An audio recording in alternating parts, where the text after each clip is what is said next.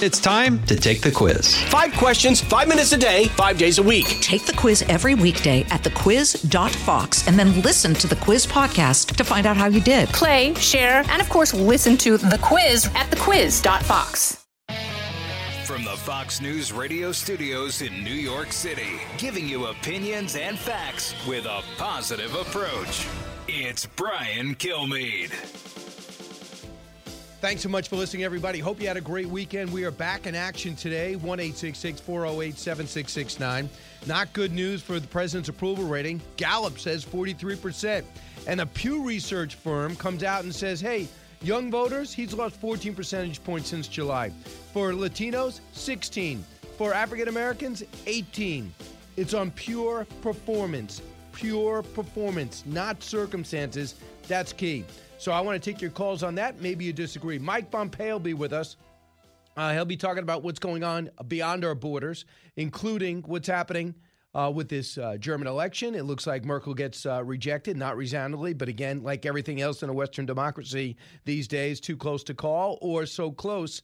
A lot of angst on both sides. And then we'll talk most importantly about Afghanistan, as we still have hundreds. No matter how many people we pull out, we hear there's hundreds, about 100 people left in Afghanistan. Is that really true? And this is the week where General Milley, this is the week where Secretary of Defense Austin will go to Capitol Hill and finally answer for one of the worst moments in American military history, leaving of a war 20 years in the making. So let's get to the big three. Now, with the stories you need to know, it's Brian's Big Three. Number 3. Starting today, all New York State healthcare workers must have at least one dose of the COVID vaccine or risk losing their jobs. Meanwhile, today's vaccine mandate for teachers and other Department of Education workers in New York City is on hold after the mandate was blocked by a federal judge.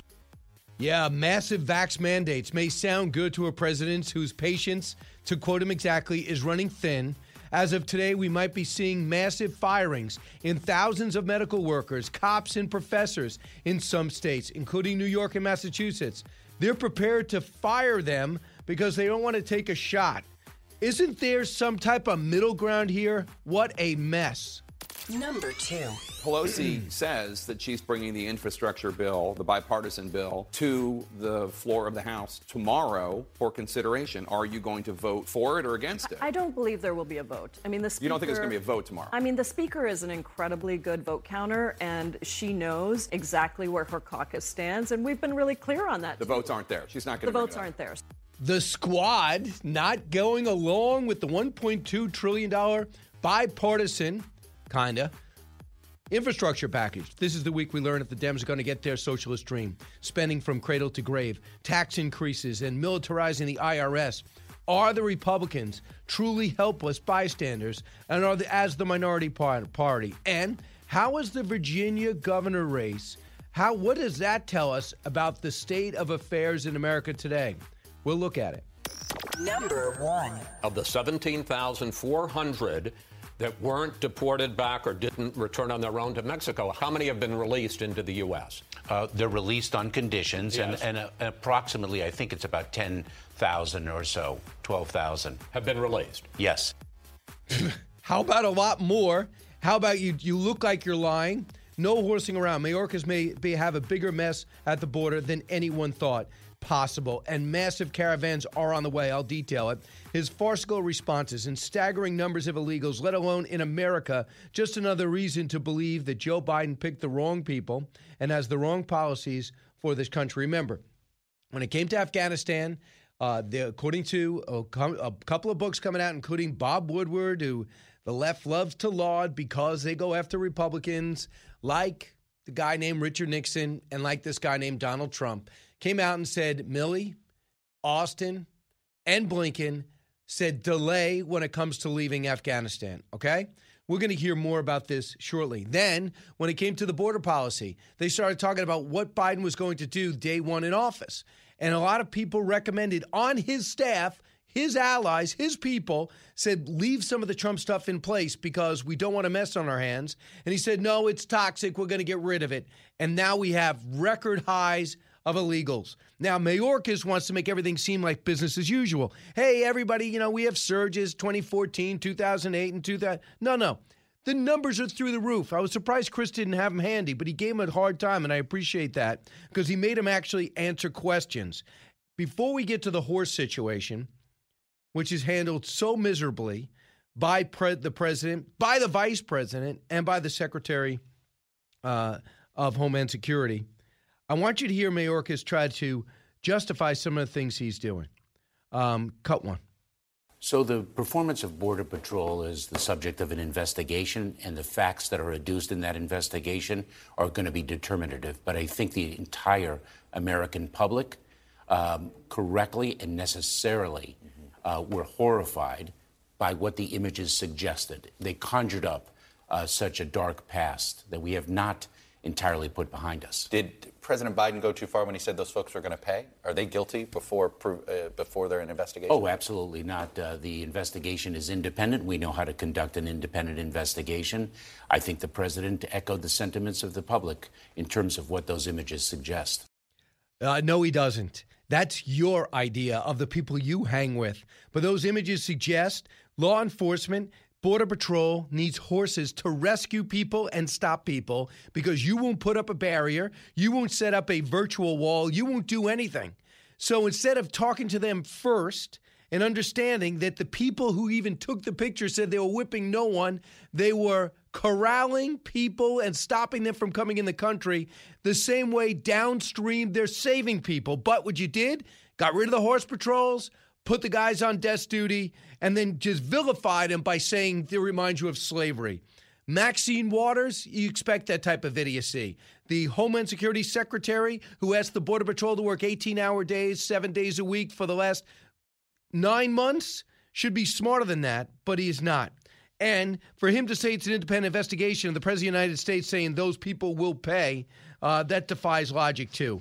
We all know better. President of the United States just put his hand on the scale, and we all know that happens. And really, you're going to do an investigation, and you're not going to condemn him? I thought Jake Tapper did a good job when he followed up with him. Listen to what he said in the same situation with the horses. Cut 7. Some of the initial descriptions of those images were just patently false. There's now video out there that provides more context. Having seen the video, are you certain that there was actually wrongdoing? I am going to let those investigators make that determination, and then that determination will drive the outcome of the investigation. I've worked very closely with the men and women of U.S. Customs and Border Protection for many years, many years, and they are heroic, what they do. And I saw their heroism displayed in Del Rio, Texas, last Monday when I was there on the ground. And that is emblematic of who they are, their commitment to this country. The nice words you said about them, you should probably share with President Biden, not just with me today. Are you surprised? I was so surprised. Right, Allison? I mean... I heard that live, too. I wasn't too surprised. Jake Tapper will push back sometimes when... Military and law enforcement. Exactly, when it's so egregious like it was last week. I mean, it's unbelievable. You got these guys who are sitting there on debt. They're forced to grab these people, process these people. Then they had to let them go into the country. They got to put them on buses. And they're told the ICE, basically they defanged ICE. They defunded ICE. So basically they have nobody even backing them up and hunting down the terrorists and criminals that are getting through and the drugs that are prevalent in all our cities, that we see the homeless population. You think the homeless population and the number of people we see in these major cities aren't linked to the problems of the border? Then you're not paying attention. So before I go too deep into this, know this. I guarantee if this is an honest investigation, they will find that these guys need to be put back on their horses. The horse patrol needs to be going because there's certain things that horses can do, even in 2000, and even in the 21st century, that vehicles can't, especially if you're skilled. And don't tell people how to do their job. While you sit in an office, air-conditioned office in Washington, D.C., you're telling people, like the Vice President of the United States is condemning people and condemning the Homeland Security Secretary as if it's their fault that people have images that falsely show that Border Patrol is not treating Haitians nicely. This woman makes one cameo trip to the border and thinks she knows how to work the border. So on what is happening with the 18,000 that were under the bridge and the 200,000 plus that have entered our country and the 1.2 since the president took over into our country, where are they going? Who's paying for them? And Who's sending them back? Listen to this exchange with Chris Wallace, Cut 9. Of the 17,400 that weren't deported back or didn't return on their own to Mexico, how many of them first, how many have been released into the U.S.? They're released on conditions, Yes. and approximately, I think it's about 10,000 or so, 12,000. Have been released? Yes. And of the 5,000 that are still in process?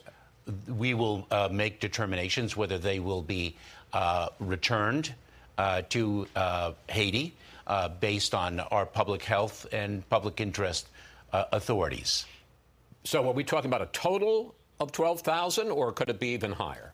It could be even higher. The number that are returned could be even higher. What we do is we follow the law as Congress has passed it. Follow the law means if you come to our border, you get in, you get placed in this town, and you go into a city, and you fund it, or is following the law, putting executive orders, which the president loves signing out to say, we're in the middle of a pandemic, nobody's vaccinated, nobody's being tested, we don't know where they're coming from, we have a right to secure our borders, the United Nations backs that up, we will always back that up. Forget about your huddled masses. There's a way to come in, the huddled masses, and through our southern border. I'm just watching Griff Jenkins right before this show started, one of our great reporters on the border, had 24 people from Ghana. I mean, what is going on? Just because you have a big heart, we send money all over the world. No one can approach America's benevolence and magnanimity and caring and the foundations and the UNICEF program that we fund. But it doesn't mean we can fund everybody. Have you seen our books? We're $28 trillion overdrawn because all these social programs, now we're doing it for people that don't belong here. And about what he said of following the law, Tom Homan takes issue with it. Cut 13. The notice report on the bottom says you are not in custody, you are not in removal proceedings, and ICE will not detain you. You are released. And I've done this for 35 years. The majority of them are never going to show up in court because what Mayorkas failed to say is, well, we're going to trust them to show up in court. And let me tell you something. He says they're monitored. They're not monitored. They've been released. They only get monitored once they get in the court. So he sat on Chris Wallace's show and continue his lies to the American people. It's disgusting. Southwest border encounters, 1.5 million. It's over that. 2020, 1.5 already this year. In 2020, 458,000. You think this is cyclical? This is all about who's president, who doesn't care. And I don't believe that, these guys going to vote for me in the future because I let them in. That's even too far down the line. It's not going to benefit anybody in office now. So, plus, if you look at the Hispanic vote, it's tilting more and more towards Republicans. If they have a brain in their heads, if they want to earn a single office, they know exactly how to get their messaging out to Hispanics. It's not a matter of that. It's a matter of taking pride in your country. Not everyone lives here. You try to get into Japan, Australia. You try to get into France or Germany. They have borders. You try to get into Hungary. They have borders. Why are we embarrassed to have borders? Why is that even political? 2006, Joe Biden was endorsing the border fence, 500 miles, 500,000 miles, whatever it was, 500 miles of border fence. So was Chuck Schumer. What happened? It's insane. I'm going to take a short time out so we can take some calls. 1-866-408-7669. The horse thing's a farce, and the border is saying the border laws, we need comprehensive immigration reform, has nothing to do with what we're experiencing right now. Then when we get back, what's going to be happening at hospitals? A way to solve the overcrowding in hospitals in some situations is to send nurses and doctors and physician assistants and orderlies home. That's what they're doing in New York and Massachusetts, maybe your state too. It's nuts. Back in a moment. Politics, current events, and news that affects you. Brian's got a lot more to say. Stay with Brian Kilmeade. Jason in the House, the Jason Chaffetz Podcast. Dive deeper than the headlines and the party lines as I take on American life, politics, and entertainment. Subscribe now on FoxNewsPodcast.com or wherever you download podcasts. As many of you know from your own life experiences, a life in so-called blue-collar work is something to be proud of. It is very rewarding to work that has impact on your friends, your neighbors, and your family's lives. Great successes can be had in the blue-collar career. There's no degree requirement for achieving comfort, peace, and freedom. While schools cut shop classes and funnel students into colleges, there are plenty of options for hard workers who are ready to take advantage of open positions. Many young people today assume that college is the only way to achieve success in life. That is not true. Let me introduce you to Ken Rusk. Ken spent his younger years digging ditches and working in construction. He never went to college. Instead, he made goals, planned, and worked hard for 30 years. Now, Ken is a successful entrepreneur with multiple businesses and revenue streams. In his national best-selling book, Blue Collar Cash, Ken shares his insights from over 30 years of working in blue-collar trades as an entrepreneur, mentor, and life coach. Now he's created a guide made specifically for you and your unique situation. This guide will give you or someone you love the tools you need to start designing the life of their dreams. You can achieve your dreams regardless of your educational background or your past. Go to kenrusk.com/path to learn more. That's kenrusk.com/path.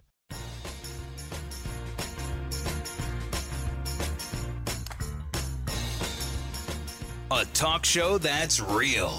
This is the Brian Kilmeade Show. But you can understand when the president stands up there and says we're probably going to open this up anyway, and you're saying wait and see, there's some confusion. Are you going to recommend boosters for the general population?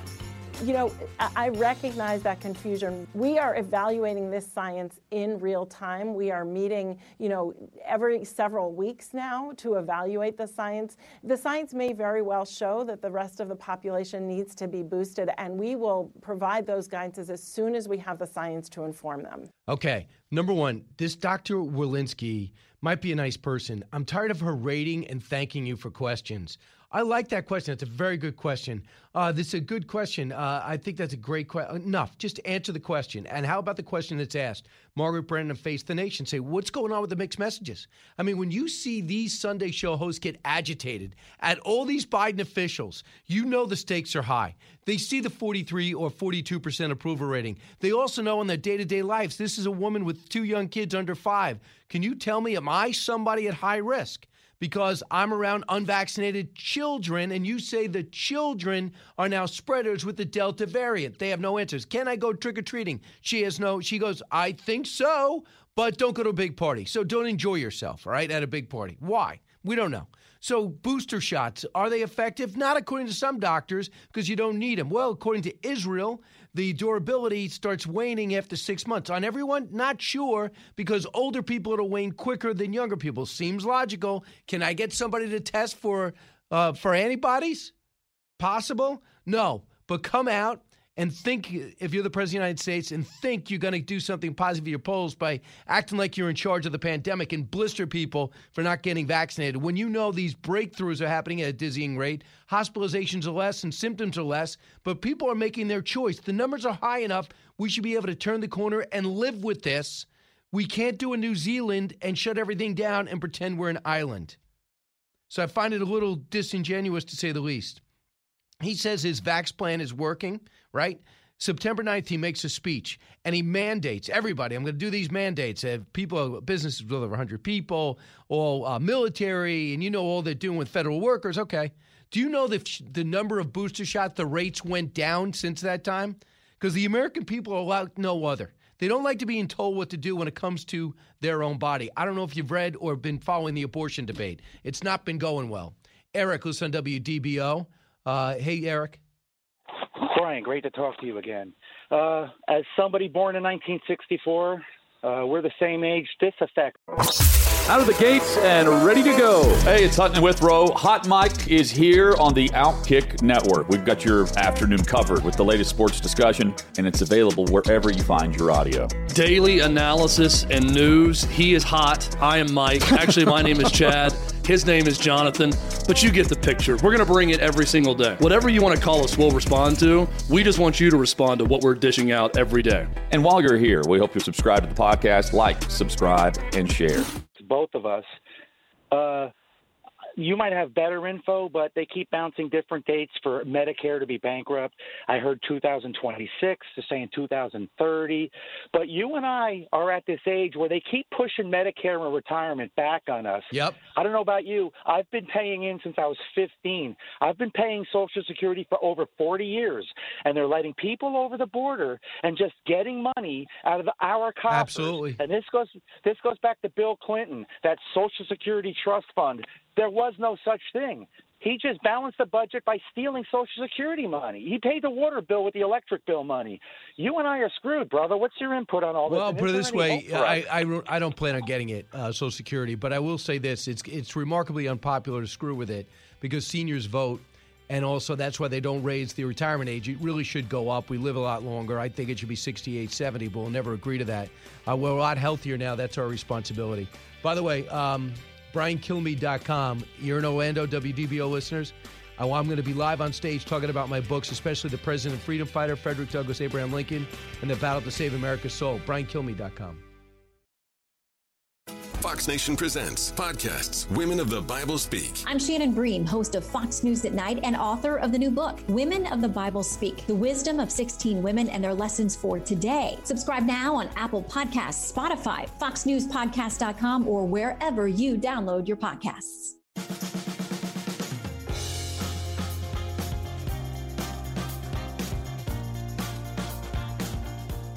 A radio show like no other. It's Brian Kilmeade. But are you concerned that this could be read by China as a reason to feel more threatened? Do you think this puts a target on your back? Well, I don't believe it should be. And that's really our point. Australia has every right to take decisions in our sovereign interests, to provide for our defences, to work with our partners, to create a more stable region. That is Scott Morrison. He's got the keys to Australia, made a deal with the U.S. He's part of the Quad that was set up under the Trump years to counter the rise militarily and economically of the bully, and that is China. And that is Scott Morrison deciding it's okay to, ham-handedly throw their relationship with France in the street because they were building nuclear subs that were taking way too long, and it wouldn't have been as effective as ours. They could have handled it a lot better. Therefore, they pull the ambassador from France does from Australia, as well as the U.S., and a lot of feelings are hurt, and they're giving a $66 billion bill to Australia. So there's two messages here. Number one, why are we treating our allies so badly?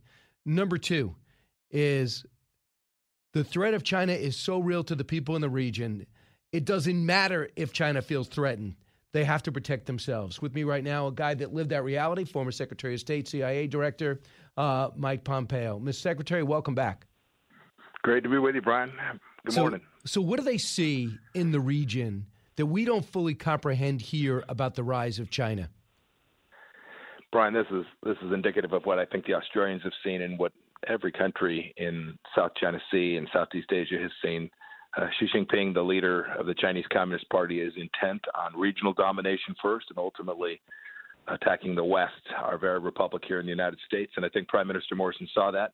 I agree with you. The way that they went about this was a little awkward diplomatically, but I am very happy that Prime Minister Morrison and the Australian people are now prepared to, alongside of us and all the other partners we will need to push back against the Chinese Communist Party. They've been in a Cold War with us for an awfully long time, Brian. And it's time we respond in a way that represents securing American freedom. You were the chief diplomat. I'm just saying from the outside, okay? If you call up France and you say, listen, we got these sophisticated nuclear subs. We're going to make this purchase. We see an urgency here. Try to get another customer for France. Maybe there was stuff that we could do. We don't want their businesses to suffer. They're an ally. Why? Not only do we have this historic friendship with France, our first ally, but we also need them to stay with us economically as we look to isolate China, stand with us in various things when it comes to the Middle East. By the way, they've been great on the war on terror. So there's things that can be done, especially with a leader that is so-called happy that Donald Trump's gone. You could have used some of that and softened the fall. I completely agree with that. Your point about the war on terror, too, the French have been great partners in that. When I was CIA director, I worked closely with them, same as my time as Secretary of State. I give them full credit for the sacrifices that the French people made as well and continue to make. Second, At the very least, notice, Brian. At the very least, call them up and give them a heads up. It sounds like that was not done, certainly in a way that they would have respected. And then you try and help them through the situation. If this was the superior outcome, if this was the best thing to push back against the Chinese Communist Party, then I'm glad we got to that place. But the way they went about it was just completely, you said ham-handed. It was just a diplomatic faux pas.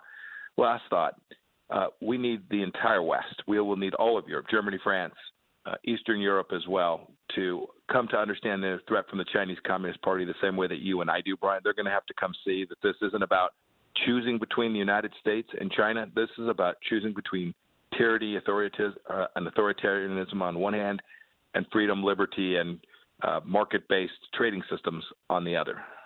No question. So there's a few things going on with China.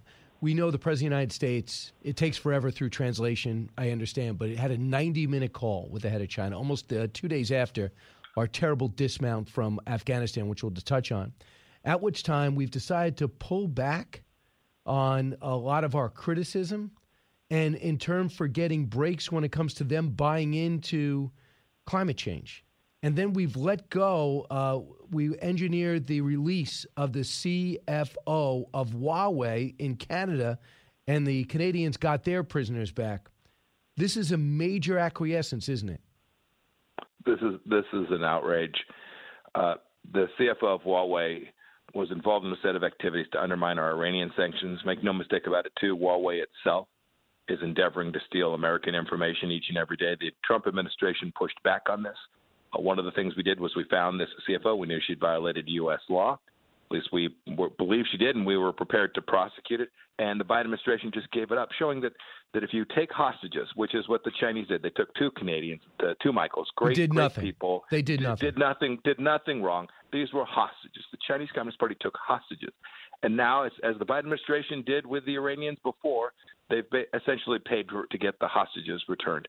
Brian, you know what that leads to, right? More hostages. If you're an American businessman thinking about traveling to China, now you know that if the Chinese have something they really need from the United States, that they're likely to go just take an American and just hang on to them for a couple of years until such time as the Biden administration folds to get them out. This is really dangerous. The other thing, Brian, that we saw this same week with China was the Commerce Secretary and the Biden administration said, we need to do more business. We can't let all this stuff get in the way. We need climate change to be a priority. Whether they're holding 1 million Uyghurs in concentration camps is, it's just a tough choice. This administration that does not appear to understand the reality of the threat the Chinese Communist Party poses to each and every one of us. They did leave your tariffs in place on aluminum and some other products, which I find very interesting. They have reaffirmed your Quad, which I'm heartened by. Which is fantastic. I agree, Brian. And the other thing is they don't ever bring up the Abraham Accords. I'm afraid they're tearing that apart. That was such a major victory for you and for the Trump team. It's historic. They don't talk about it ever, but they had to, I understand, Saudi Arabia had what I think are Patriot missiles to protect themselves against the rockets coming in from Yemen. We took them back. So they went ahead and bought our Patriot missiles from Greece to get them. Little by little, I'm concerned they're tearing apart your Abraham Accords, which were recognize Israel, will provide you, and Israel wasn't thrilled with it, will provide you with missile defense and some military arms, and there'll be economic benefits, obviously. But are you concerned they're tearing that apart? I'm worried about it, but the good news on the Abraham Accords is I think the people of those countries, the Emirates, the Bahrainis, the Sudanese, the Moroccans, I think they can see it's better for them. So I think they'll hang on to this tightly. But, boy, the conditions are bad for the expansion. They won't so much as mention the name. There was a meeting in Iraq, of all places, last week, Brian, where senior Iraqi leaders from all of the various tribes and religions got together saying, Iraq, wants to become part of the Abraham Accords. And the United States had, through Operation Iraqi Freedom, the OIR guys, issue a statement saying we didn't know anything about the meeting, essentially distancing themselves from an effort inside of Iraq to say, no, we want to become part of civilizational reality and recognize Israel as the rightful Jewish homeland. It's most unfortunate. It's also related to the cuddling of the Iranians going to Vienna to negotiate with this horrible guy who runs Iran, Ibrahim Raisi. We're sitting in Vienna with someone who killed 5,000 of his own people and who continues to do that. I think they have a fundamentally different view of the Middle East. They think Iran is our partner and the Saudis are a real risk to us. Nothing could be further from the truth. obviously, the former Secretary of State, our guest, Mike Pompeo. My last question on China is this. As I'm reading some excerpts from Pompeo, from the Woodward book, some of them are direct quotes. This is what I can't get my head around. China has infiltrated us on every level. They have great intelligence. Most of their students end up being spies. I mean, what they're doing is so extensive.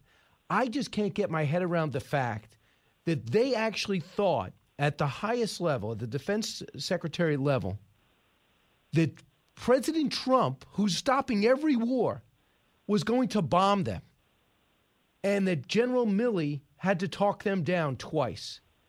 How could China have such great intelligence and reads on America and actually think President Trump was going to nuke them?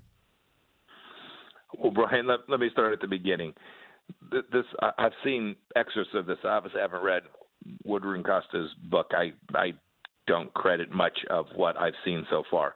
But suffice it to say, the predicate for the claim that Woodward and Costa are making is that there was a crazy administration, that we didn't know what we were doing, wasn't true at the beginning of the administration, wasn't true in the last weeks of the administration. I frankly think the last 8 months of failed foreign policy proved that. But put all that aside for the second. President Trump never contemplated this. The Chinese would have known that as well. Was there something out there where the Chinese were worried about something they saw? We were aggressive. There's no doubt. We were driving ships up the strait in the Strait. Yeah. We were active in the South China Sea, and the Chinese were very worried about that. We did the right thing. That was the deterrence model. I don't know where Woodward and Costa got their storyline, but I want the American people to know that this was not something that we were contemplating, but we were prepared to push back against the Chinese in every dimension. Absolutely. So I want to move on to this. This is President Biden last week at the UN. We've ended 20 years of conflict in Afghanistan. And as we close this period of relentless war, we're opening a new era of relentless diplomacy, of using the power of our development aid to invest in new ways of lifting people up around the world, of renewing and defending democracy, of proving that no matter how challenging or how complex the problems we're going to face, government by and for the people is still the best way to deliver for all of our people. Is that the message people got from the way we left Afghanistan? I don't understand who wrote that copy. I can't get the way we left. I can't get over it because so many people are still there. We can't even look in our rearview mirror yet. But he wants to, and he thinks that's what we take away from the Afghanistan evacuation. No, this is divorced from reality in the most fundamental way. What you heard there was the exposition of the internationalist left-wing view of foreign policy of the last 60 years, where international organizations and more money being thrown at these places was the solution, when we know that the reality is that people respect power. They respect people who are straightforward, those of us who are prepared to call out bad actors around the world. No, the message from Afghanistan was that the commitments we made to people weren't going to be honored. And sadly, I suspect that that's what people heard the president's speech at the UN. It's worth noting he didn't mention China once during that entire speech. He's afraid. I have no idea why. I mean, in one hand, as we talk about the Quad and we talk about building up, and he said he wants to focus there or whatever, I want to get to something else you're doing, and that is, even though a lot of people point to you in 2024 as first about 2022, you're a co-chairman of the National Republican Redistricting Trust. What are you working on? What do you want people to know about this? So along with Governor Christie, we are working to make sure that Republican legislators all across America, we saw what happened in the voting this last election. We know what the Democrats, through an organization controlled by Eric Holder and Barack Obama, did last time we drew boundaries for congressional races and school boards and city council seats. They litigated till they were blue, till they were Democrat. And the Republicans, we rolled over. We frankly played victim. We do not want that to happen again. So Governor Christie and I are out traveling and raising money to make sure that if you're a state elected official in a state where the Democrats are ignoring fair maps, they won't give Republicans a chance to compete, that we're going to have your back. We're going to have the resources. We'll provide the intellectual firepower and the money you need to make sure that Republicans have the opportunity. Because you and I both know this, Brian. You present good conservative ideas on a district with a fair map, we're going to win an awful lot. And you have, instead of saying, look what happens if they get elected, we're seeing what happens. And now, right now, you saw a guy take over the White House with between 58 and 62% approval rating. 9 months in, it's at 42%. And that's without a Russia investigation that turned out to be total folly. Lastly, the President of the United States, packed house. He was. It looks like he lost about 50 pounds. He looks happy again. But he said something that I think would have to worry, I guess, this movement and for those people who saw what happened in Georgia last time. When Stacey Abrams says, I'm not going to concede, that's okay. No problem. Oh, she's not going to concede. She's not going to concede. Of course, having her, I think, might be better than having your existing governor, if you want to know the truth. Might very well be better. Do you think Stacey Abrams as governor is better than Brian Kemp? Oh, heck no. I think the president was joshing. I don't think the president believes that, and it's hard to heart either. No, Stacey Abrams is a bad actor. She does not want good things for the people of Georgia. She no more ought to be the governor of Georgia than she ought to be the vice president of the United States of America, which I think are her actual objectives.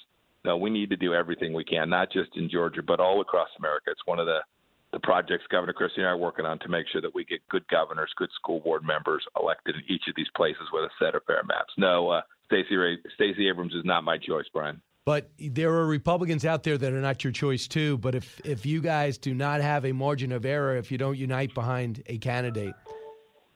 I just think that's one thing that Georgia showed everyone. I'm all about winning. We got to win elections. You see what happens when Nancy Pelosi controls the House. They're about to spend $3.5 trillion of your money. When Chuck Schumer runs the Senate, same thing. President Biden has taken this country in a bad direction this last 8 months. We've got to win back the House. We've got to win back the Senate. We need more Republicans, more conservatives elected. We can fight amongst ourselves all we want, but at the end of the day, this is about shirts and skins, and we got to make sure we're successful. Right. That dates you because that's who we used to do, shirts and skins, all the time. And now you can do it because you're in such great shape. You can now play the Republican Democrat softball game without a shirt on. Only shirt. All right, Mr. Secretary Mike Pompeo, thank you. So long, Brian. Back in a moment. Newsmakers and newsbreakers. Hear it first, only on the Brian Kilmeade Show. It's the Hammer Time Podcast. Fox News Channel's Bill Hemmer takes you one-on-one with engaging personalities covering the critical issues of the day. Find Hammer Time now by going to foxnewspodcasts.com. America's listening to Fox News.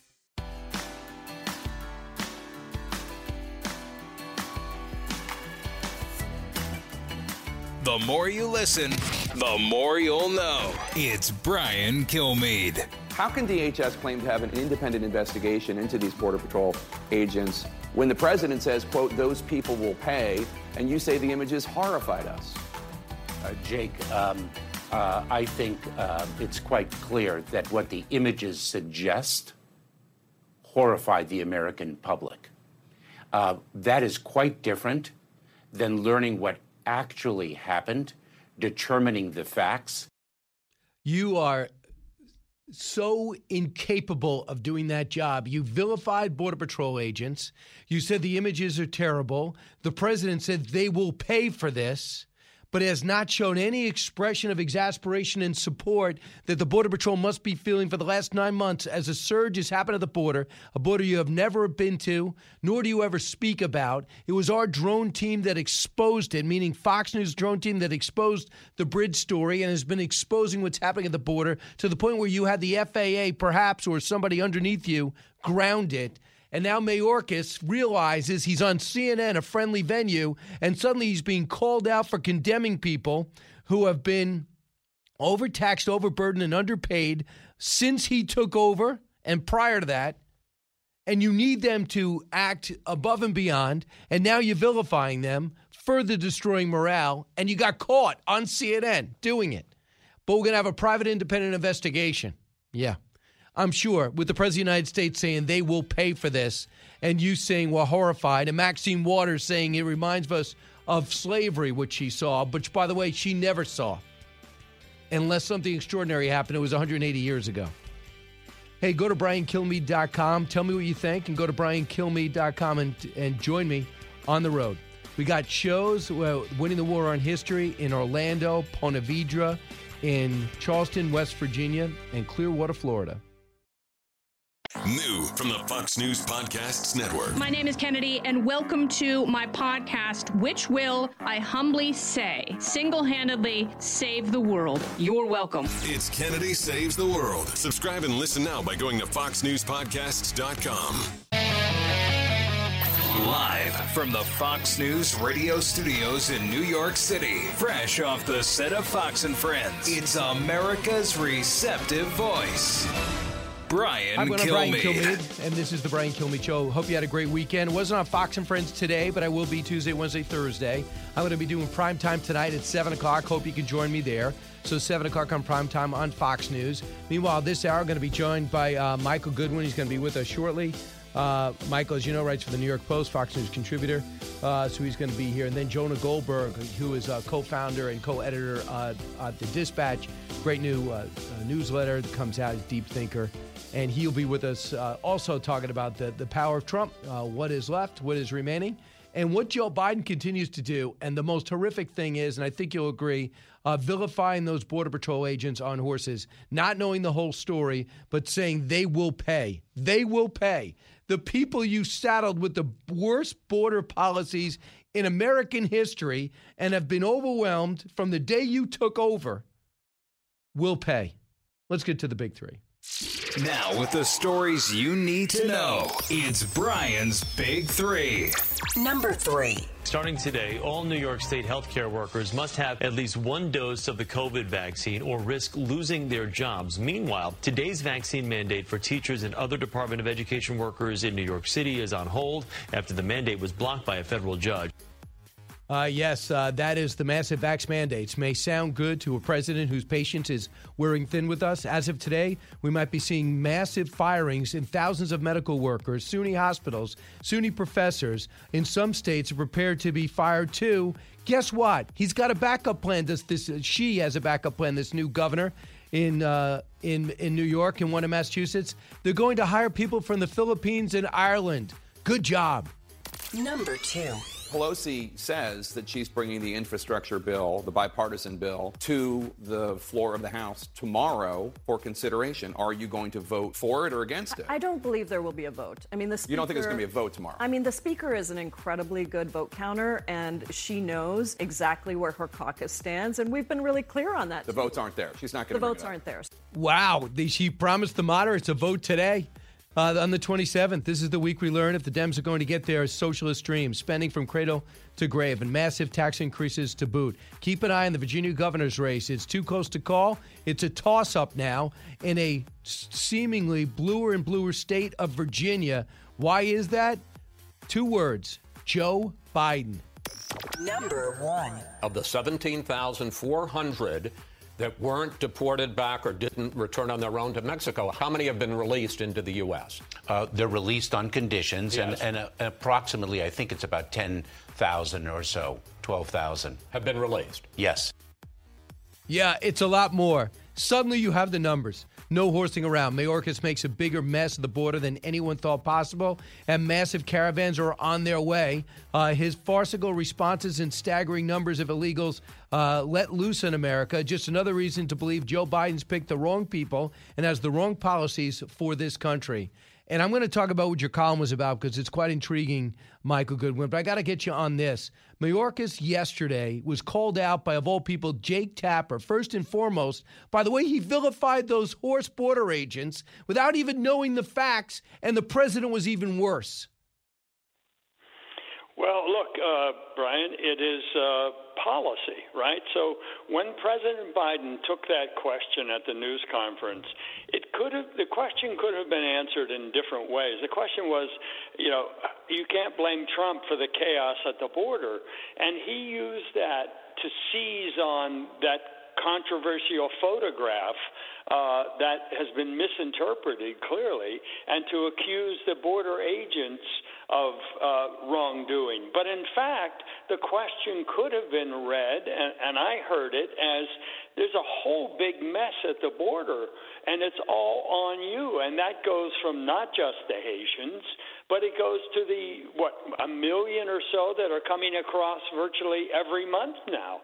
So he chose to focus only on that controversial and, I believe, wrongly interpreted picture of that one agent, and therefore skated by the larger question of the numbers of people coming across that border, Haitians and otherwise, who simply are using the Biden administration's soft touch to break the law and come into America, and Biden is basically granting them a form of amnesty. Yeah, and I guess more are to come.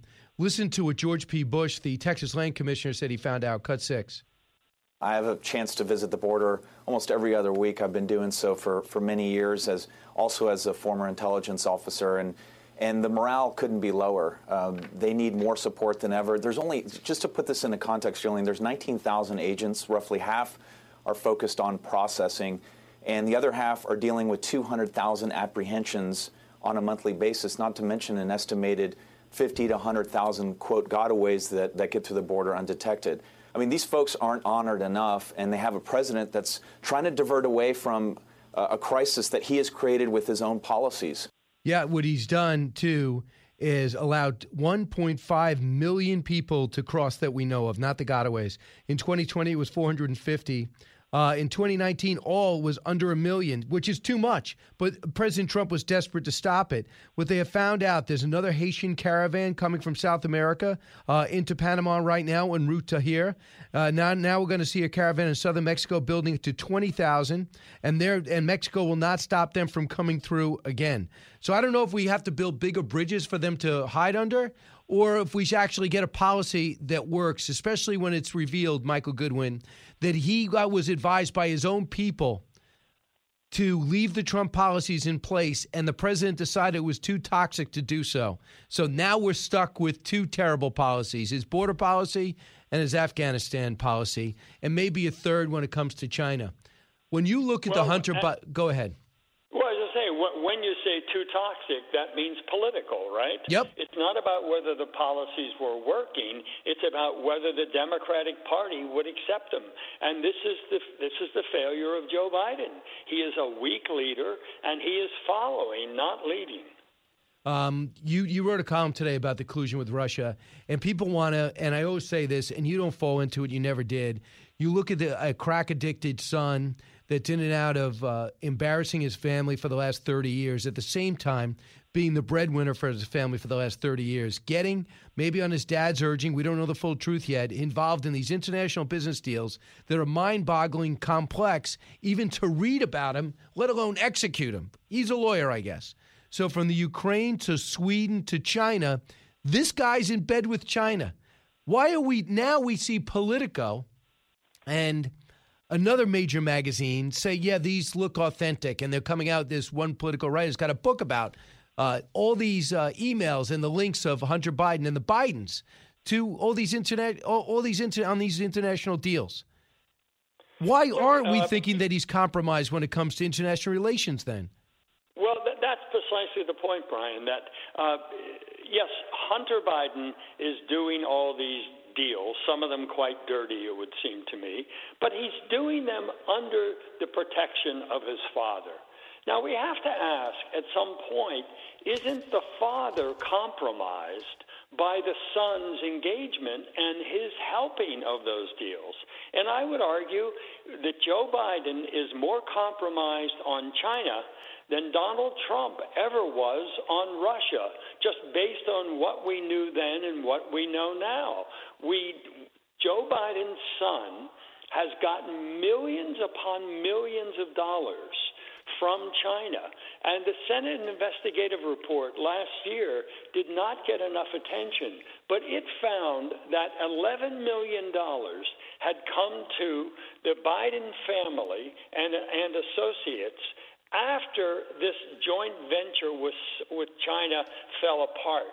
In addition, the report found that some $28 million passed through accounts from a Chinese executive through accounts controlled by Hunter Biden. Now, someone involved in all this tells me this is why the money laundering issue became an issue, because so much foreign money passing through the accounts, not really stopping there, but just passing through them, suggests something untoward. But the 11 million, we know at least the family got that much money. And this is the deal where Joe Biden was going to be a secret partner. He was the big guy who was going to get a 10% stake in this deal. Now, did he get 10% of the $11 million? If not, who got all the money, and what did they do for it? And did Joe Biden help them do it? Don't forget, too, somewhere Hunter says, my father makes him give me half my salary. To his daughter. Now, yeah, he told his daughter that and said, I won't do that to you. But these are serious questions, Brian. And when the president removes the charges, drops the charges against Huawei, the Chinese telecom company, when he will not pursue the question of where the coronavirus started, did it come from the lab in China? When he just walks away from these issues, you have to say, why? What's in it for America? Or is Joe Biden compromised? I think that, to me, is the question that's on the table, and I have not seen a convincing answer that he's not. Well, a couple of things. I mean, he just let the CFO out and worked out that swap deal with the Canadians. CFO of Huawei, we mentioned that. And then you have a situation where he does this benign report on the origin of the virus, no longer interested. He's no longer publicly condemning the million Uyghurs. And then in turn, you know what we get in turn? Acquiescence on climate change. They promised to the Chinese not to build coal plants in other countries. Is he kidding me? That's what we're getting back for him giving away all this leverage? Are you nuts? Exactly. And you have to say, why is he being so kind to China? Why is he giving them everything and really getting nothing in return? And to me, it's either just very bad geopolitical strategy or he's compromised, that he can't. Because don't forget, all of the family deals with China, Xi Jinping knows all about them. He knows a lot more about them than we do. He certainly knows much more about Joe Biden's dealings with China over the years than the American media does. And yet, we don't know what he knows, and so therefore, perhaps he is pulling Biden's strings. Perhaps perhaps they don't even need to discuss it. Joe Biden knows what Xi Jinping knows. Joe Biden knows what the communist Chinese army and intelligence agencies know about his family. Doesn't that matter? Shouldn't that matter? Hunter Biden has said in some of his emails to the Chinese executives he was dealing with, this is from my family. My family sends you its best wishes. When he said that, his father was vice president, and now he's president. Does his use of the word family not matter to the media today?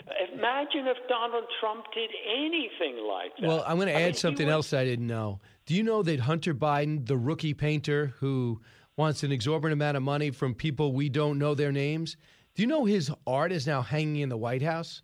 And do you know how much more the art is now worth now that you could say it actually hung in the White House? It becomes almost a historic painting. It's unbelievable. And Joe Biden says, I don't know anything about my son's business interests. We're not going to be involved in this. We're going to make sure that whoever buys his art is anonymous. Well, what's to stop that person from telling Hunter, hey, I paid $500,000 for that garbage piece of art you did the other day. Would you please tell your father? If that's a Russian oil tycoon or a Chinese communist or anybody else in the world, what's to stop Joe Biden from knowing who's paying his son all of this money just because it's his son. Of course he's going to know. It would be crazy if he didn't know. Why would someone pay that much for the art if they didn't? If the word didn't get to Joe Biden? And I'm listening to a New York Post columnist say this, and that's not unusual because the New York Post, along with Fox, was reporting this. New York Post leading the way, but now we're seeing Politico and other outlets doing the same thing, which means they're verifying everything that we knew that Twitter wouldn't do and the Facebook froze you for doing. Now everyone's accepting that it happened. Maybe they're realizing they hired a guy that can't do the job and they want Kamala Harris to get it. And maybe maybe this is the beginning of the end for Joe Biden. And that's sad that the media has this much control. You know, Brian, I would be more optimistic about what you're talking about if I thought that, say, Politico, which now has verified for its own taste some of those emails, if it then took the next step and said, okay, but this is not really about Hunter Biden. This is really about Joe Biden. If Joe Biden, because one of the emails was the one that said Joe Biden, the big guy, would get 10%. And Tony Bobulinski, the partner, the CEO of that venture, said the big guy was Joe Biden. And he said he discussed the deal with Joe Biden. So if you are Politico, if you have come to the conclusion that the email is authentic, then you have to take the next step if you're really a journalist. Michael Goodwin, you are really a journalist and a columnist. Thanks so much. My pleasure, Brian. Thank you. 1-866-408-7669. Then at the bottom of the hour, Jonah Goldberg will continue to expand this conversation. Hear what Peter Schweizer said yesterday when we come back. Coming to you on a need-to-know basis because, man, do you need to know. You're with Brian Kilmeade. From the Fox News Podcasts Network. I'm Ben Domenech, publisher of The Federalist, and I'm inviting you to join a new conversation with the smartest thinkers out there about the country and where we're going. Subscribe to the Ben Domenech Podcast. Subscribe and listen now by going to foxnewspodcasts.com. If you're interested in it, Brian's talking about it. You're with Brian Kilmeade. You could say, is this hyperbole? Well, the fact is, when you go through the emails, and we've been going through them, there's about 30,000 of them. We're doing it by hand. We're not just doing word searches. And what you find is there's plenty of evidence to support that Hunter Biden was paying Joe Biden's bills. We know that there were contractors that were working on Joe's private residence in Delaware while he was vice president, and Hunter and his business associates were handling the payment of those bills. We know there were things like a private phone or several phones that Joe Biden had while he was vice president. The bill was $300+ a month. That was being paid by Hunter's business. So we know at least tens of thousands of dollars of bills thus far would have been paid, and this is illegal. And that is just what Peter Schweizer has found. But almost everything that Peter Schweizer found has come true in spades when that laptop became available. And no one, including Hunter, denies these emails are real, and it links back to his dad. I'm not going to let that go. I'm just astounded that people are just discovering it, as if people are realizing now that Tom Brady just won the Super Bowl. Let's go out to Ben, listening on WMRC. Hey, Ben. Hey, MNC, Brian, rather. thanks for taking my call. Michigan. Listen, the biggest question I have concerning the Haitian refugees, we got now thousands more coming over here. Who's paying for all this? Who's financing this? I mean, I know initially we'll probably think the name George Soros, but there's got to be other people that are financing this onslaught of refugees coming not only from Haiti, but other countries as far away as the African continent. So I think we need to look at that too. Absolutely. And by the way, we have a big event coming up. Allison, when is that event? It is in November. I'm looking it up. I'm telling you, now. Right now. November 13th. If you go to BrianKilmeade.com, you can get tickets for the noise event for MNC. Yep, in Elkhart, Indiana. From the Fox News Podcasts Network, download and listen to The Untold Story with Martha McCallum. The host of The Story on Fox News Channel sits down with major newsmakers each week to get their untold story. Subscribe and listen now by going to foxnewspodcasts.com.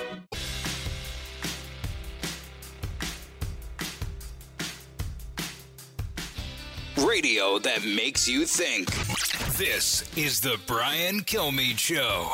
How can DHS claim to have an independent investigation into these Border Patrol agents when the president says, quote, those people will pay, and you say the images horrified us? Jake, I think it's quite clear that what the images suggest horrified the American public. That is quite different than learning what actually happened, determining the facts. Yeah, Secretary Mayorkas ripped those Border Patrol agents who happen to be on horseback. President Biden says they have to pay. Vice President Harris, it's the worst thing ever. She realized she had a border. She had one cameo appearance down there. And now she wants to get answers. Maxine Waters called it worse than slavery that she claims to remember, which I believe was over 180 years ago. So does anyone interested in the facts? Because even as Jake Tapper pointed out, and I think Mayorkas was thrown because it was happening at CNN, that Jake jumped to a conclusion before he even had any answers, and now they want a fair investigation. Do you think that is actually fair? With me right now, a man who only knows fair and balanced, Jonah Goldberg, editor-in-chief of The Dispatch, and he wrote about in one of his recent columns just about this. Jonah, it's unbelievable the way people jump to conclusions and set up a narrative about the most overworked, underappreciated people arguably in the country.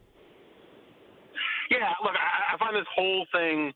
I mean, I'm outraged on behalf of the CPD guys because I think they're being railroaded and it's really unfair. But I'm also just sort of embarrassed for the country because this is like, you know, this is not like even like the Rodney King video, which it took months or years to see the full video in context or anything like this. This was something where the photographer said it wasn't what you think it looks like. You know, this is like for the woke left, a little bit like that. Remember, is the dress blue and white or whatever in gold a few years ago? That crazy thing on the internet. Yes, I saw that. Like, I think for woke people, they just saw horse and black guy, and they immediately like told on themselves by you know spewing out their internal monologue about racism and all this stuff, which just didn't apply to this. And we knew that really quickly. I mean, we knew that like within hours of this, that they didn't have whips, that there was no whipping, that the whipping motion was actually how to get the horses to move. And the idea that like, I mean, let's just be honest about this for a second. I'm against all brutality and all that kind of thing, but like even if they had whips, slavery was worse than that. You know, when Maxine Waters says that this was worse than slavery, she's actually minimizing how bad slavery was, because this, even under the worst case scenario, this wasn't that horrible a thing to say that it was worse than centuries of chattel slavery. People are losing their minds. Yeah, and another important point is they're trying to get into the country. That wasn't the case with slavery, according to reports from Maxine Waters, who was there at the time. These people are trying to get here. These are people desperate to become Americans. You know, these are people who are desperate to have a chance to live free in America. Morally, that's just really different than a slave running away from slavery. I mean, it's also incandescently stupid. And such an example of a moral panic coming out of nowhere. It's just embarrassing and dumb. But the other thing is, Jonah, is we have a major issue in our country. The numbers are stunning. Over 1 million people have already come here illegally. Those are the people we know about, let alone the gotaways. And that's the issue. But instead of saying, this is the issue, these are my policies, and this is what I'm going to do about it, they focus on border agents on horses. So it solves two things. It gets people outraged, it gives people on the left something to talk about, and it keeps their eyes off the real issue, and that is how many people have come to this country illegally. Where are they now is the other big issue. So far, 1.5 million have crossed the southwest border. In 2020, it was 458,000, which is outrageous. In 2019, under 1 million. But we're in September. This year isn't even over yet. So the Mayorkas being unable to answer these questions, and Joe Biden never going to the border or bringing it up at all, just avoiding taking questions. This is, I just think, flat out unacceptable to the point where they're getting tough questions on other networks. I want you to hear how I want you to hear how Meet the Press handled this. Meet the Press was once a place you had to be. I'm sure you were on, but they were when Tim Russ was hosting. But anytime they sound like an MSNBC outgrowth instead of that Sunday show. Here is Chuck Todd with him. Do we have that? Yeah, cut one.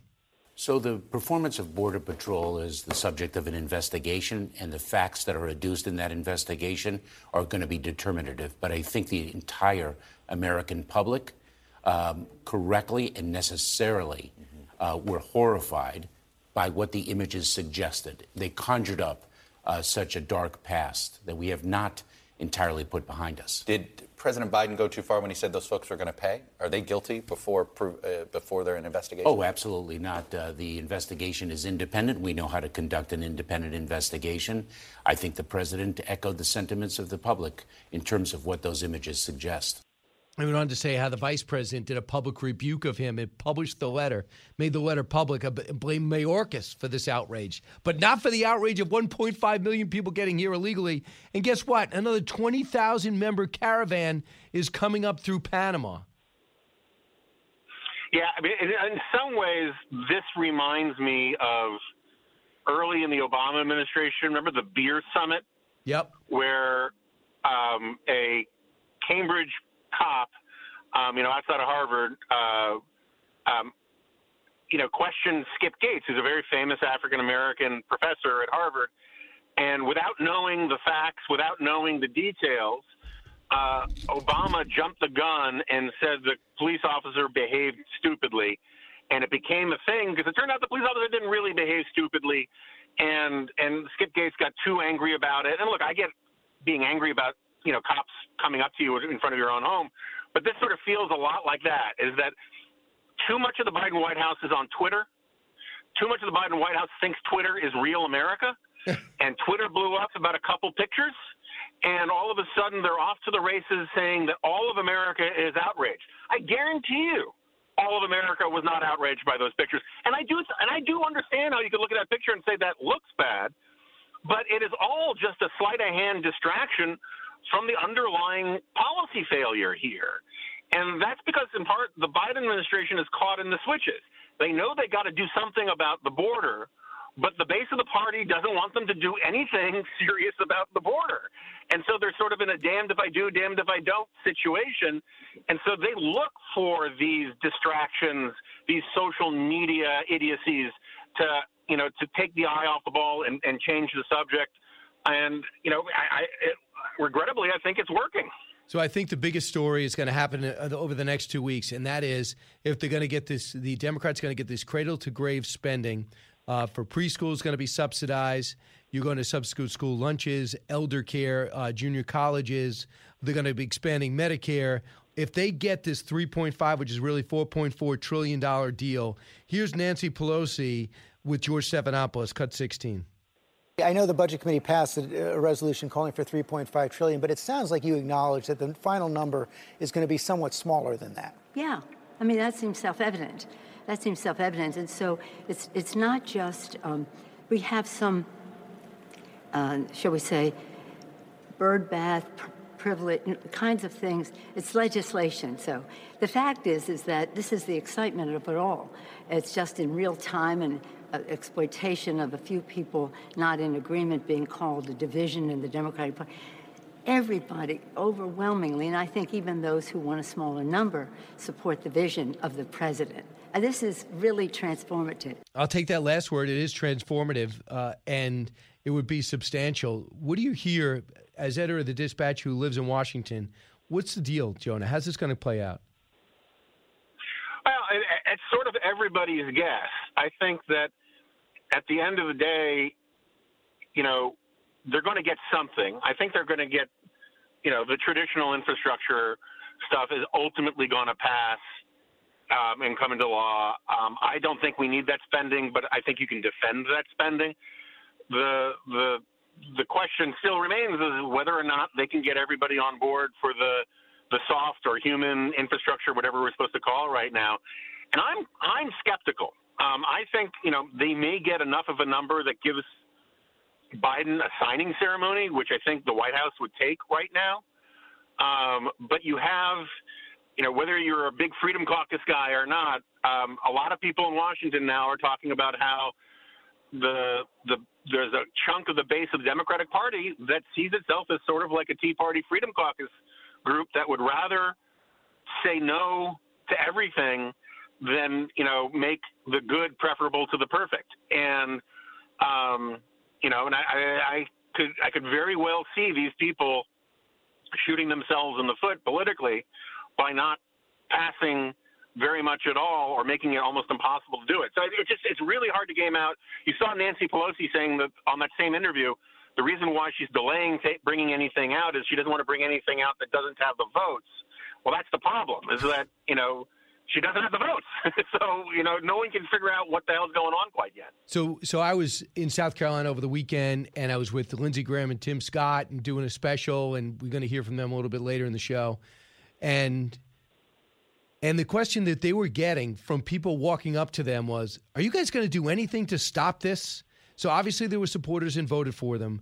And then I got that too from New York. I said, guys, is there anything news of the day you want from these guys that I could bring back to New York?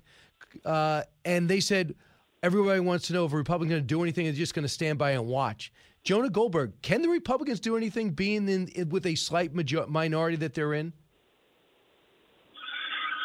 Not really. I mean, they're going to vote no, right? That's part of what they're doing. But there's not like, the real pressure is on people like Joe Manchin and Kyrsten Sinema, because they're the ones who can prevent even using reconciliation. And in fairness to the Republicans, the only reason why the Democrats are trying to use reconciliation is because they can't get past the Republican filibuster on this. So, I mean, the Republicans have done something in the sense that they've made it harder for the Democrats to do this politically and, procedurally. But, it matters who controls the Senate. It matters who controls the White House. And the Democrats do right now very narrowly. What I find so enraging about all of this is that this is the most narrowly held Congress, both in the House and the Senate, arguably in American history. And Joe Biden is coming in thinking that the moment calls for him to be FDR. FDR had massive supermajorities in both the House and the Senate. He had, incredible running room, and Democrats won successive elections, 1930, 32, 34, ran up huge leads. The country was saying, do something about the Depression. Our economy isn't in a depression. We don't need this spending. And, and Joe Biden's the guy who ran saying, I know how the system works. I know how to get things done. But he came in with this crazy agenda and then is shocked to find out that Republicans who are poised to take back the House and maybe the Senate aren't going to support it. He should know that this was a dumb way to do this. He should know that this was unrealistic and not how the system works. But he got spun up. He let himself get spun up by a bunch of people who believe this New Deal nonsense. Mm-hmm. And now he's stuck in this no-win situation. Jonah, can I just make an observation? I gradually got you spun up. You started very level, and by the end of the conversation, you are so emotional now. I am worried. Are you driving? I am parked. Oh, okay. I am parked right now, but okay, I've been stuck in traffic, so that's part of it. So Stay out of his way. I have road rage. I appreciate it. Jonah, it's going to be an exciting week. Congratulations on the dispatch. I'm a subscriber. I was hoping every time I say that, I expect you to go, Brian, we'll comp you. But you and Steve Hayes never say that. You want me paying. We believe in free market capitalism, my friend. Jonah, thanks so much. Thank you, man. You got it. 1-866-408-7669. I'm going to end with you calls. I see you guys up there. I know you have a lot to say, and we got a lot to say, too. This is something that's going to outrage you. Do you know hospitals in Massachusetts, SUNY system professors in New York, they are now told, stay home if you're not vaccinated. They're basically fired for not doing something they don't want to do to their bodies. Back in a moment. Expanding your knowledge base. It's Brian Kilmeade. Living the Bream is a podcast hosted by Fox News Channel's Shannon Bream, sharing inspirational stories, personal anecdotes, and an insider's perspective on actions and rulings from the High Court. Subscribe and listen now by going to foxnewspodcasts.com. America's listening to Fox News.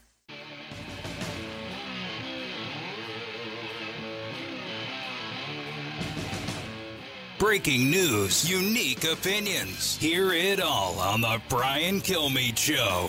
Pelosi says that she's bringing the infrastructure bill, the bipartisan bill, to the floor of the House tomorrow for consideration. Are you going to vote for it or against it? I don't believe there will be a vote. I mean, the speaker, you don't think there's going to be a vote tomorrow? I mean, the speaker is an incredibly good vote counter, and she knows exactly where her caucus stands, and we've been really clear on that. The votes aren't there. She's not going to The bring votes it up. aren't there. So I don't think she's going to bring it up.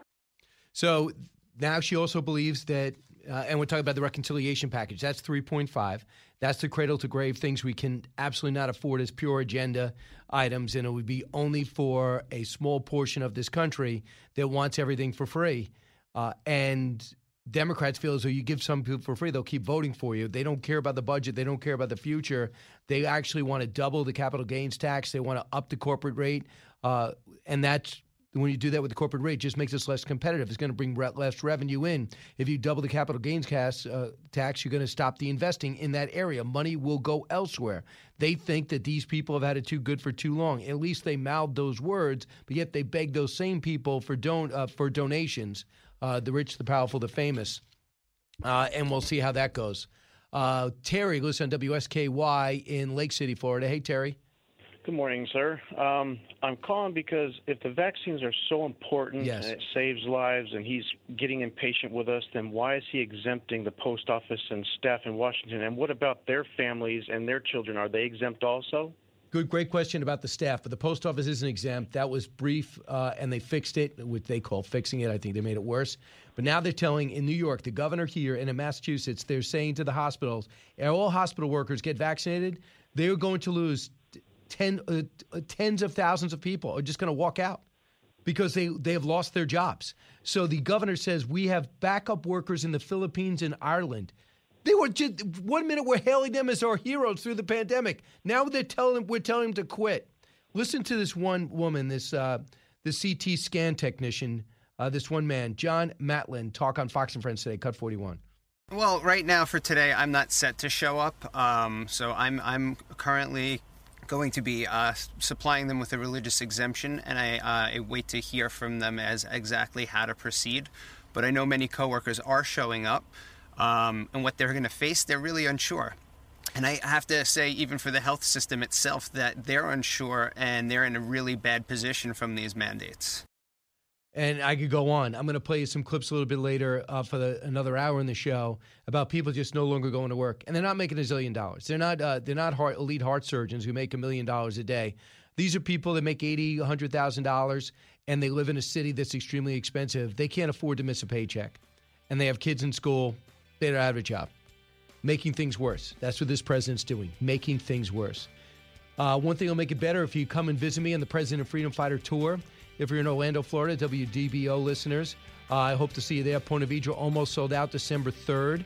Go to BrianKilmeade.com for Clearwater, Florida, December 4th. Charleston, West Virginia, November 7th.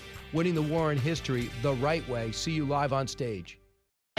Jason in the House, the Jason Chaffetz podcast. Dive deeper than the headlines and the party lines as I take on American life, politics, and entertainment. Subscribe now on FoxNewsPodcast.com or wherever you download podcasts.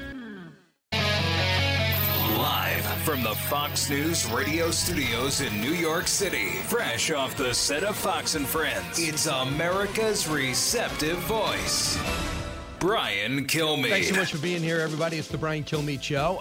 Don't worry, I was not on Fox and Friends today, but no reason to panic. I'll be doing primetime all week and be back on Fox and Friends Tuesday, Wednesday, Thursday of this week. Had a big shoot yesterday. I'm doing a special for my book coming out called The President Freedom Fighter, Abraham Lincoln, Frederick Douglass, and the Battle to Save America's Soul. And part of the heart of this, obviously the Civil War, and I thought it would be great, and it was Senator Tim Scott and Senator Lindsey Graham met me on a Sunday afternoon in Charleston, South Carolina. One-day shoot, in and out the same day, overlooking Fort Sumter. The top battle, the first major battle with the Massachusetts, with the Massachusetts 54th Massachusetts Regiment Infantry, and that was the first all-black unit to fight in the Civil War. And they fought, lost 40% of their entire unit. But they fought so gallantly, so bravely, recruitment went up. from that day in, and the North was able to finish off the South. But to get those a black senator and a white senator to talk about how far America has come, how they view the Civil War, is extremely special. This hour, I also said, guys, being that you're together, let's talk about news of the day. So you're going to hear from Tim Scott and Lindsey Graham from late yesterday afternoon. In a matter of moments, Mark Thiessen.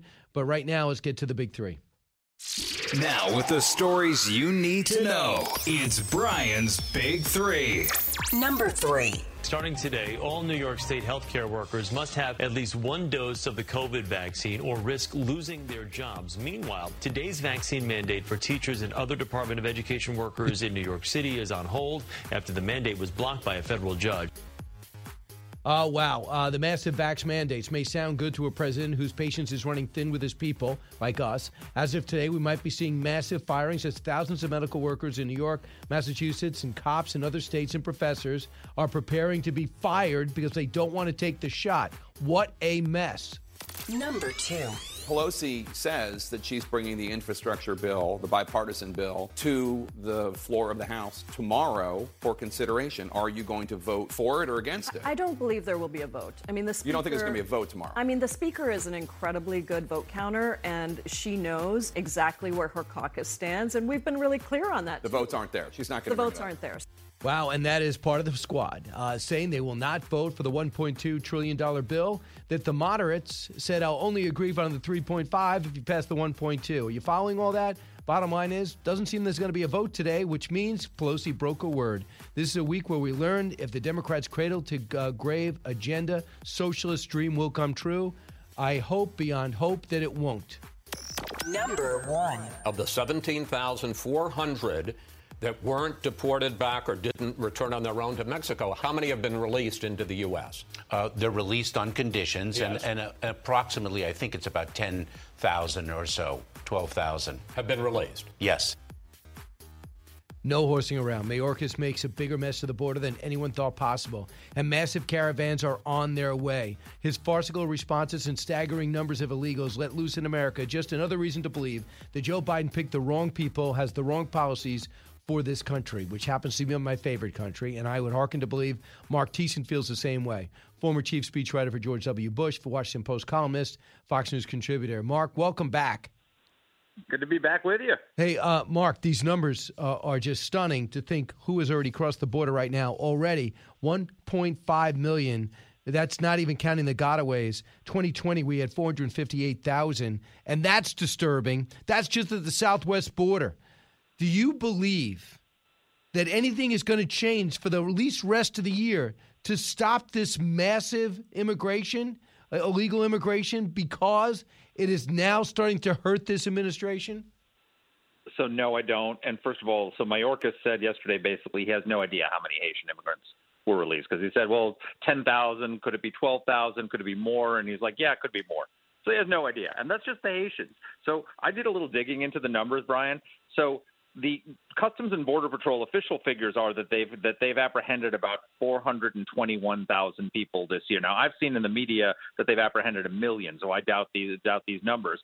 But of that, these are the official statistics. They've released 217,547 people in the last 6 months of those 420-something apprehensions.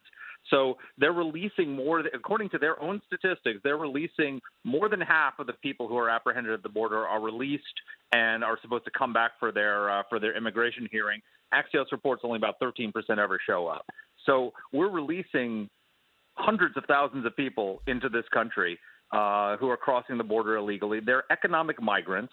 I have nothing against economic migrants. I think we should have more economic migrants as long as they come legally, right?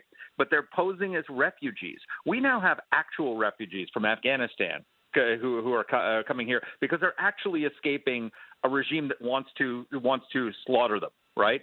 And these people are fake refugees. And we're filling up the entire asylum system with cases of fake refugees when we actually have real refugees who want to come into this country and who didn't want to leave their homes, right? Didn't want to come here. And we've got these Haitians, many of whom have spent 10 years in Chile. You know, what are they escaping in Chile? They've already found refuge. Chile is probably the most prosperous democracy in South America. What's wrong with Chile? They're not escaping anything. They're not refugees. So this whole thing is a mess. Griff Jenkins was just on the border. He's just on with people from Ghana. Really? Thanks. I'm sorry.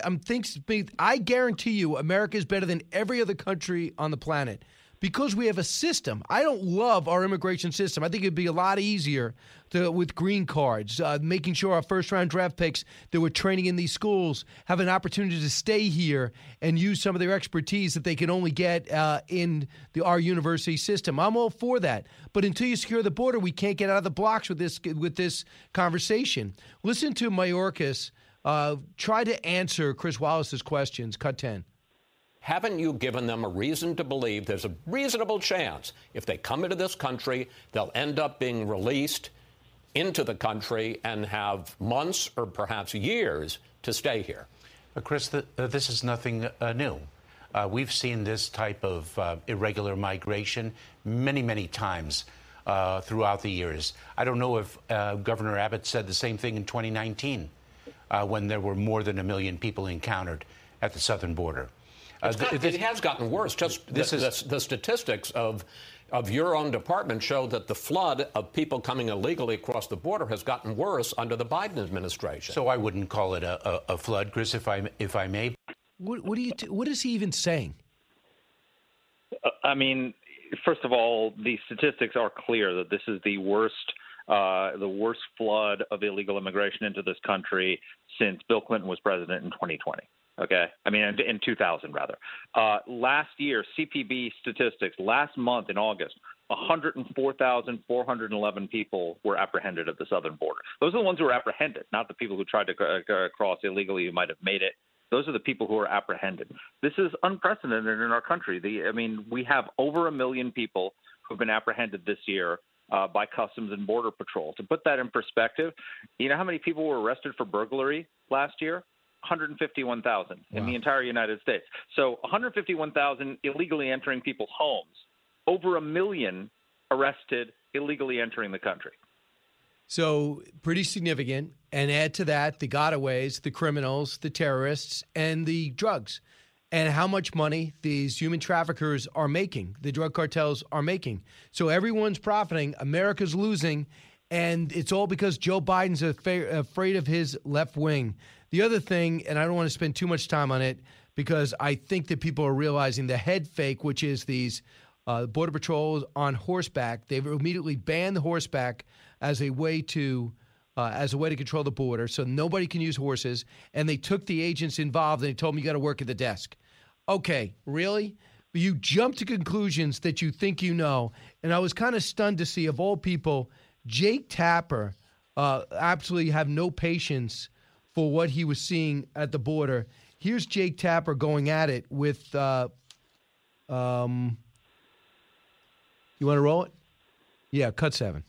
Some of the initial descriptions of those images were just patently false. There's now video out there that provides more context. Having seen the video, are you certain that there was actually wrongdoing? I am going to let those investigators make that determination, and then that determination will drive the outcome of the investigation. I've worked very closely with the men and women of U.S. Customs and Border Protection. Got it. And he goes and kisses their butts. But that wasn't what he said. Now he's realizing he's asked backwards with CNN of all places. But remember, he said this. I do want to address the images that emanated from Del Rio, Texas, over the last several days, and correctly and necessarily were met with our nation's horror, because they do not reflect who we are as a country. Oh, that should be a fair investigation, don't you think? Well, here's what Joe Biden said. He said, I promise you those people will pay. Yep. There's an investigation underway right now, and there will be consequences. So he is presuming the outcome of the investigation. Here's the problem with that, Brian. He's in the chain of command. He's in charge of the Border Patrol, right? So in the military justice system, that's called unlawful command influence, when a superior officer uses or even appears to use his influence to direct the outcome of an investigation. He sent a clear message to the people who are investigating this case through his public words. I want these people to be punished. So they cannot have a fair investigation. If this was the military instead of the Customs and Border Patrol, their case could be thrown out because of unlawful command influence by the president. This is why we had to be so, like, I could never say when I was writing speeches for President Bush, I could never refer to Khalid Sheikh Mohammed as the mastermind of 9/11 because there was a trial going on. There was going to be going on, and the president was in the chain of command, and so we had to phrase it in a way that didn't presume that he was guilty, because otherwise it would be unlawful command influence. So it's the same thing with what Biden is doing here with these Border Patrol agents. He is making public statements that are biasing the investigation, because the investigators have now been told by the President of the United States these people have to pay. It's nuts. By the way, good news is not coming. Up to 4,000 migrants, most of them Haitians, have passed through the treacherous jungles of Panama on the Colombian border, and they make their way north, and they're coming to the United States. There we go. Also, they have another 15,000 that are coming our way, too. So we have people coming from everywhere down south. A group of Cubans are on their way as well. So we have our Border Patrol agents are overworked. They're undermanned. They are now being ridiculed. The morale is in the basement, justifiably. And now more are surging because word came out that this is the immigration president, and the Remain in Mexico policy is not being exercised. One of the reasons, no one even talked to Mexico about it. So he's got no relations with the Mexico leader. He already insulted him before he took office by saying it was a violation of international law. So now he doesn't have cooperation anywhere. No, exactly. And so the Supreme Court has instructed the Biden administration that they have to enforce the Remain in Mexico policy. And Mayorkas says, well, we have to negotiate with the Mexicans to do it. Well, first of all, it was in place. Trump had negotiated. He had used the threat of tariffs to get the Mexicans to enforce their own border and to accept the Remain in Mexico policy. What's Joe Biden going to do?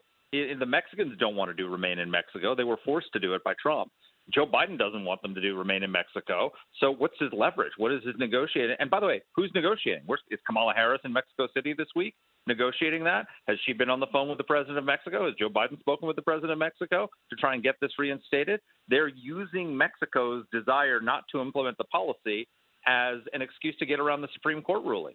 And say they're just going to say, well, we want to enforce it, but Mexico won't cooperate. We can't make Mexico do something. So they're literally hiding behind diplomacy because we're now in a new golden age of diplomacy. America's back. Lastly, I just want you to hear from a scan technician, CT scan technician, one of the many who have to quit their jobs today because they're not, or get fired because they don't want to get vaccinated. Cut 41. Well, right now for today, I'm not set to show up. So I'm currently going to be supplying them with a religious exemption, and I wait to hear from them as exactly how to proceed. But I know many coworkers are showing up, and what they're going to face, they're really unsure. And I have to say, even for the health system itself, that they're unsure and they're in a really bad position from these mandates. So the mandates have thousands going to be fired today, and the governor's making moves to bring people in from the Philippines and Ireland to take their positions in the SUNY system as well. The Massachusetts Police Union says dozens of state troopers have quit because they don't want to get the vaccine, and they have a union backing them up. So about 1,800 are gone. Is this really how President Biden's going to bring us together? You know, look, the vaccine the mandates backfire. We want to get everybody vaccinated. Everybody should be vaccinated for their own health. But this has the opposite effect because it turns it into something that should be just a medical issue into a political issue, and it's just hugely unfortunate. You know, one of my old boss, Don Rumsfeld, had a saying: "Free people are free to be wrong," right? And the vaccines are safe.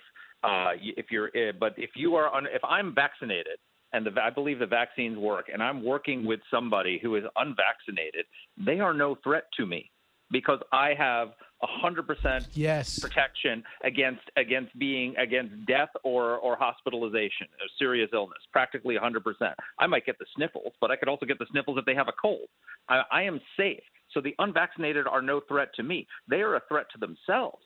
they are making a very, very poor health choice. But people make poor health choices all the time. They have too much to drink. They get cirrhosis of the liver. They eat poorly and die because of obesity and all the related illnesses. People people smoke. We're not going to fire people because they smoke.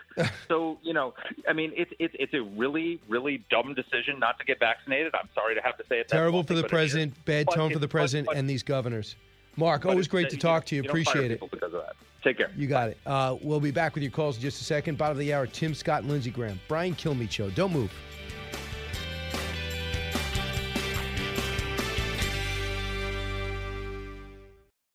From the Fox News Podcasts Network.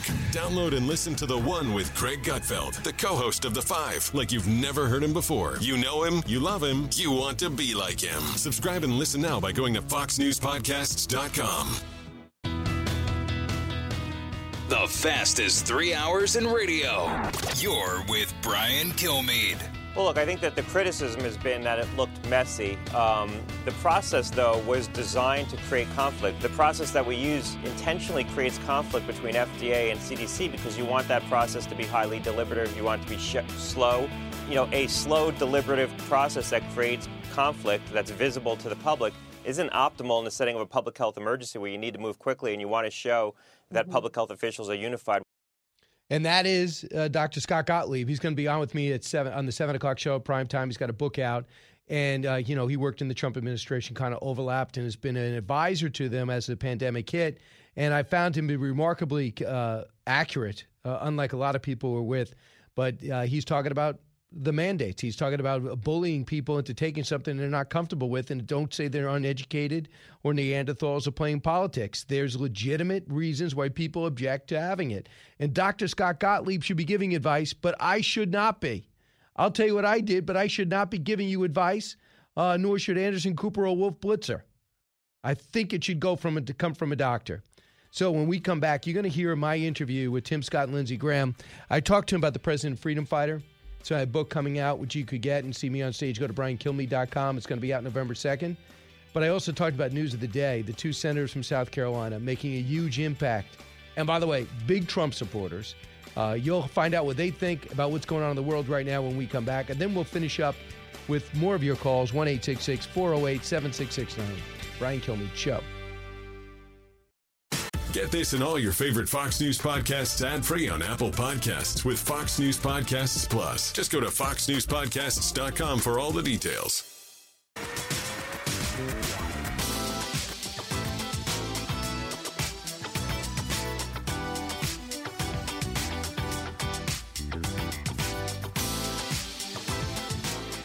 The talk show that's getting you talking. You're with Brian Kilmeade.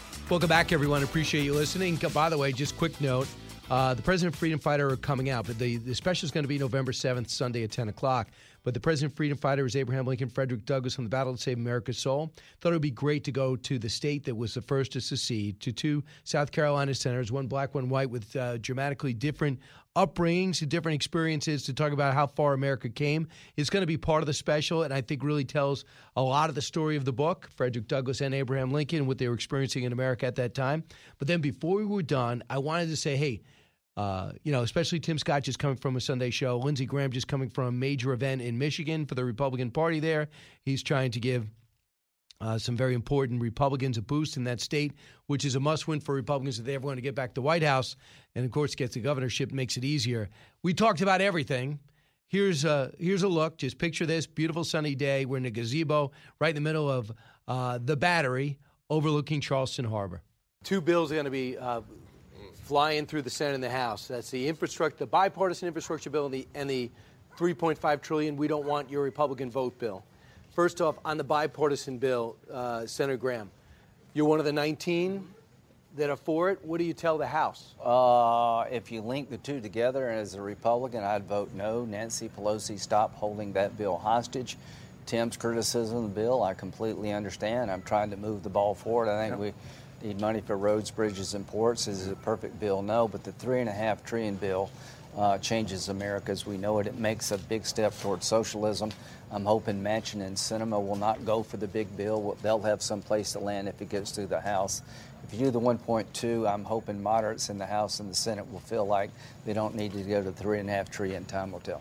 Right. So you going for the 1.2. Senator Tim Scott, you do not go for the bipartisan bill. What don't you like about it? Well, $256 billion of debt, and part of what I hear in the bill, Lindsay's 100% right. Roads, bridges, airports, ports, waterways, we're all for that. I'm just not for the debt that comes along with it. And I wonder how we're going to go to someone's house, knock on the door, and get the pandemic money back in order to pay for the bill. I don't think we're ever going to see that happen. So because the bill says $550 billion of new money, right, and the rest is repurposed pandemic money. Yes, and so I have a problem with the pay for it. So Lindsay's 100% right. We need the money for our roads. I think we could have stopped around $800 billion, and you would have had all of our support. That didn't happen. I wish it would have happened. Shelley tried to do that. Yeah, that's right. And we didn't have the appetite for it. I will say this on the reconciliation bill that is really important. We spend so much time talking about $3.5 trillion that the cost is overwhelming the content.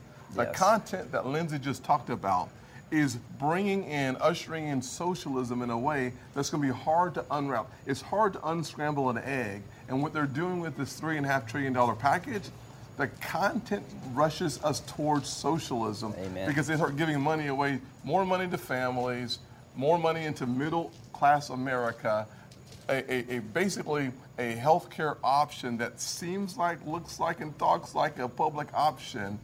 There are lots of policy writers in positions that we haven't spent a lot of time discussing because the monstrosity of $3.5 trillion is so terrible that we haven't spent time on what's actually in there.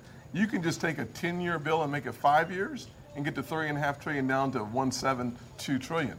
The content, however, is terrible for America. Can you be more than a bystander? Because right now there's a majority in the Senate and House. What I can do. Number one, Tim is a good spokesperson for the 3.5 is really 4.2, but it's the content. Mandatory paid family leave. Sounds good? Well, everybody in business is going to pass it on to the consumer. This $3.5 trillion, $4 trillion bill is an inflation bomb. Yes. It's got nothing to do with roads, bridges, and ports. It's about human infrastructure, which is bigger government. Free college, free this, free everything. I've been up here since 1995. This is the biggest threat to the way our government works and the biggest step towards socialism in my lifetime. So when I talk to Democrats about 1.2, if some of them can land there to avoid the $3.5 trillion, I'm willing to take the heat for that. Time will tell. I'm hoping moderates in the House on the Democratic side know that if you vote for this monstrosity, you're not a moderate, that you're going to take inflation to a new level. And I'm hoping Sinema and Manchin, who've been great to work with, will understand that the content of the $3.5 trillion bill is not about infrastructure as we know it. It's about socialism. Lastly, this border, on the border right now, Mayorkas says at least 15,000 Haitian immigrants are going to stay. They're in our infrastructure. There's another caravan coming up. Anything Republicans can do to stop it? A lot of people are frustrated that you guys haven't done more to start it. And basically, the Fox drone team has done more to educate the American public. Should you guys be doing more? Well, I think we should use our voices to speak out. I've been talking about the importance that this is another Biden crisis, the Afghanistan crisis, the economic crisis, the taxing crisis, and the humanitarian crisis that's at our border today is of his making. We should be speaking out loud and clear about that important position that we're taking against what we're seeing at our border. I miss the days when President Trump was talking about building a wall and completing it. That's a really important ingredient in keeping our America as safe as possible. We have to shut that back door. And Biden has literally said, if you talk to folks who come here from Haiti, what they have in common, they consistently say, Biden has sent the message that your borders are open, so they're coming. That is something he can stop instantly. Well, I think politically, I agree with what Tim says. We can define the issue better. I'm going to do a sense of the Senate resolution with Tim and others, thanking the Border Patrol for their service, not demagoguing the men and women of the Border Patrol. We should be introducing legislation to change our asylum laws and see if we can get a vote on it. We should be doing everything we can to push legislation that would fix this problem and make the Democrats say no. We should turn this into a referendum on who you want in charge of the country in 2022. There's a perfect storm brewing, Brian, for a major terrorist attack in America, and here's the two combinations. Terrorism on the rise in Afghanistan and a broken border. It's just a matter of time till al-Qaeda gets a big foothold in Afghanistan. And how hard would it be to flow ISIS, al-Qaeda types through the southern border to kill a bunch of us? That is coming unless we change policy. Well, you can come from Haiti. You can come from the Middle East. Yes.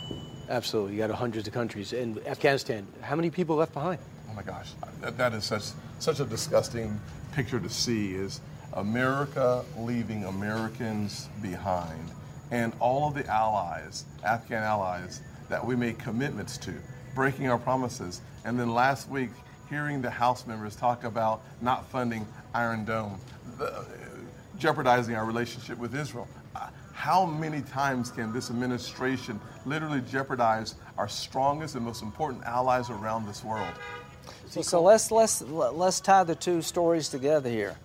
We're talking about how to define the Civil War and who to honor and who not, and the left is trying to marginalize anything and everything on one side.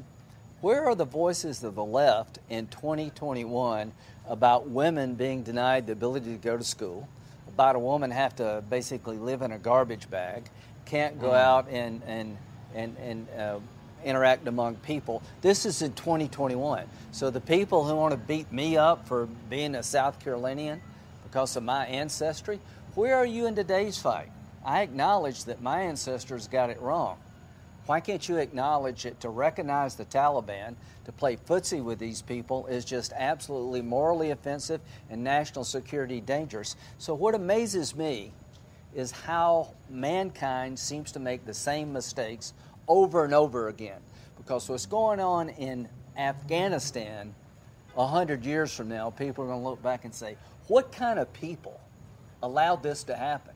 Joe Biden, you were told by the military, if you leave, the place could collapse and all hell's going to break loose and women are going back into the darkness and they're going to throw gay people off houses and they're going to kill what's left of the Christian community in Afghanistan. So I find it really interesting and dangerous that we live in a time where the world is openly talking about, should we recognize the Taliban? Ridiculous. Lastly, you have a shot at Milley this week, Senator Milley and Secretary Austin. You're on Armed Services Committee. You're not? No. Okay, so you're not going to be on that committee.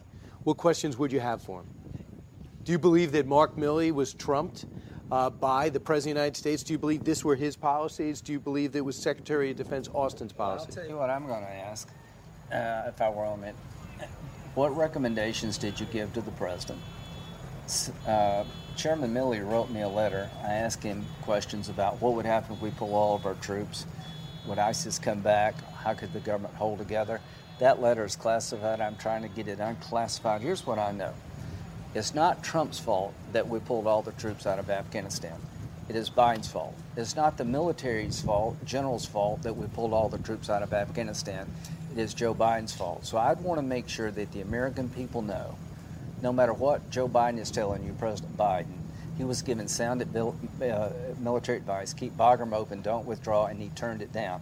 I want that story to be told. I think it's important to lay blame where blame lies, and it lies with President Biden. And those hearings got to be this week, and we're going to get some answers on that. And it's the last thing this administration wants is Afghanistan back in the headlines. But it should be back because we never had anything so embarrassing and damaging long-term that took place that was totally preventable, like something that we just witnessed leading up to 9/11, which tarnished the entire event 25 years from when, 20 years from when they hit. Meanwhile, when we come back, I'll find out if there's more to know. Also take your calls at 1-866-408-7669. The good news is preparing for a show at 7 o'clock tonight. I hope you can watch 7 o'clock Eastern Time, prime time. Also, the President Freedom Fighter Tour for WDBO listeners. I hope to see you in person November 21st. For WOKV listeners, I hope to see you in Ponte Vedra, Florida, December 8th. Also for our Clearwater affiliate, Saturday, December 4th. I'll go right from Ponte Vedra, make the drive to Clearwater. I'll enjoy every second of it. And then in November 7th, it's coming up quick, Charleston, West Virginia. So I'll be able to go back to West Virginia, actually for the second time in my life, which is a beautiful place. A lot of open land. Special thanks to Tim Scott and Lindsey Graham. Remember, November 7th, you'll see that special. You'll listen to the Brian Kilmeade Show. Back in a moment. Educating, entertaining, enlightening. You're with Brian Kilmeade.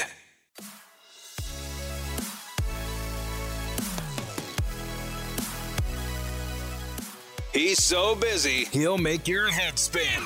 It's Brian Kilmeade. Hey, welcome back, everybody. 1-866-408-7669. Just finishing up this hour. Again, I'll be on at 7 o'clock tonight on primetime. Hope to see you all there. Let's find out if there's more to know. More to know. Sponsored by Oxford Gold Group. Call today to learn how you can protect your retirement and savings account. 833-600-GOLD. That's 833-600-GOLD. Well, remember that chaos on The View on Friday where all of a sudden the vice president couldn't go on? They didn't know how to vamp. They had to fill in. 2 hosts tested positive, they found out, on the COVID-19 test, on the rapid test. Well, it turns out both hosts did not have to leave. There was no crisis because they had false positives. Anna Navarro and Sonny Houston, whatever her name is, they left for no reason because they got a false positive test. How many times does that happen in the rest of America? I mean, the false positives happen more often than you'd like to say. It's amazing that how did they time it from a producer's point of view to get the test, to get the results once you're already on the air? Unbelievable. That's what's unthinkable. It is too. And terrible by the way, producing. all the producers that they have? Nobody came up with a better idea than take questions from the audience, and the audience had no mics. What show has no backup plan? Right. Or even, maybe one segment, but for the whole show, it was brutal. It was I feel like it'll be a course one day in a journalism school, what not to do on live TV. Exactly, but that's not journalism, The View. That's you fair, cannot fair, put fair. The View up there. A communications. Next, get free coffee deals on Wednesday for National Coffee Day at Dunkin' Donuts, Starbucks, Panera, and more. Nobody has the coffee at Panera Bread, right? I generally don't, but apparently at Panera, I put the specials there in case, you want to inform our listeners of how to get the free coffee. But at Panera, apparently parents get free coffee. Oh, so if you're not true? a parent, you're not getting free coffee. That's true. You don't want people eating right without parents. One thing about Panera, you can actually eat healthy, right? Their food is good. Yes. 60% of Americans choose coffee each day over any other beverage. Next. Tunnel to Towers 5K run, a remarkable success. 30,000 people showed up. The route honors the moment. Steven Stiller abandoned his truck and ran through the Brooklyn Battery Tunnel. Steven Stiller Tunnel Towers Foundation is coming off a huge recognition after Frank Stiller walked from Washington, D.C. to Shanksville over to New York to raise awareness to Tunnel to Towers. It is one of these organizations that just works. Yeah, here it says over 30,000 people. I heard somewhere else this morning 35,000 people ran in the race. Wow. Crazy. Next. Staff at MSNBC are panicking over their new leader, Rashida Jones. Evidently, I'm not sure panicking is the right word, but staffers say recent meetings with Jones and her boss at NBC and the new chief, Cesar Condi, have focused on hard news, with execs boasting of ratings wins over CNN, such as the summer's congressional hearings January 6th. That makes some employees nervous because they feel as though they got major problems because Rachel Maddow, their number one star, has been now down to 1 day a week. She goes, Rashida's love for hard news, an insider said, pointing to the executive's past roles guiding MSNBC daytime coverage. She doesn't really get what prime time does. I hope they never figure it out. Well, they really haven't figured it out that well. But Rachel Maddow's the only one that gets some success. But they beat CNN. I didn't even know the problem. Shouldn't you be aiming for us? One would think, but there's no way. They're just in a different universe. They're so far to the left. That is true. Next, Billie Eilish. Now, you have to help me with this. I did not watch this contest. Eilish did not, but she interrupted her own performance at the Governor's Ball performance to call out security. Quote, security, why aren't you paying attention? Do you want to hear it? We have it. We actually have it? We have it. Security, why aren't you paying attention? Like, for real.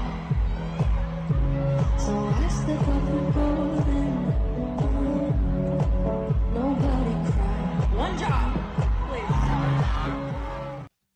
Wow. Yeah, how insulting, by the way. They're probably guarding her 24 hours a day, driving around in SUVs. And then she's up there. She's sitting on some high wall. Apparently, she saw some sort of scuffle in the audience and didn't think they were doing enough, but nothing was then confirmed as if anything happened. It's really cool, by the way, to put down security.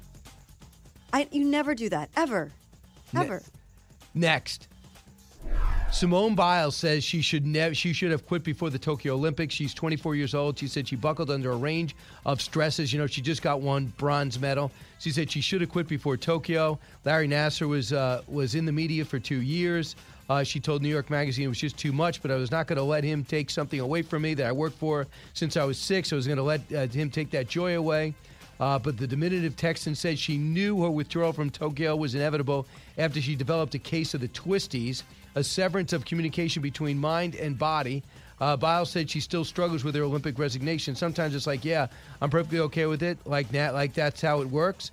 That's how it panned out. And then other times I start crying, bawling about it.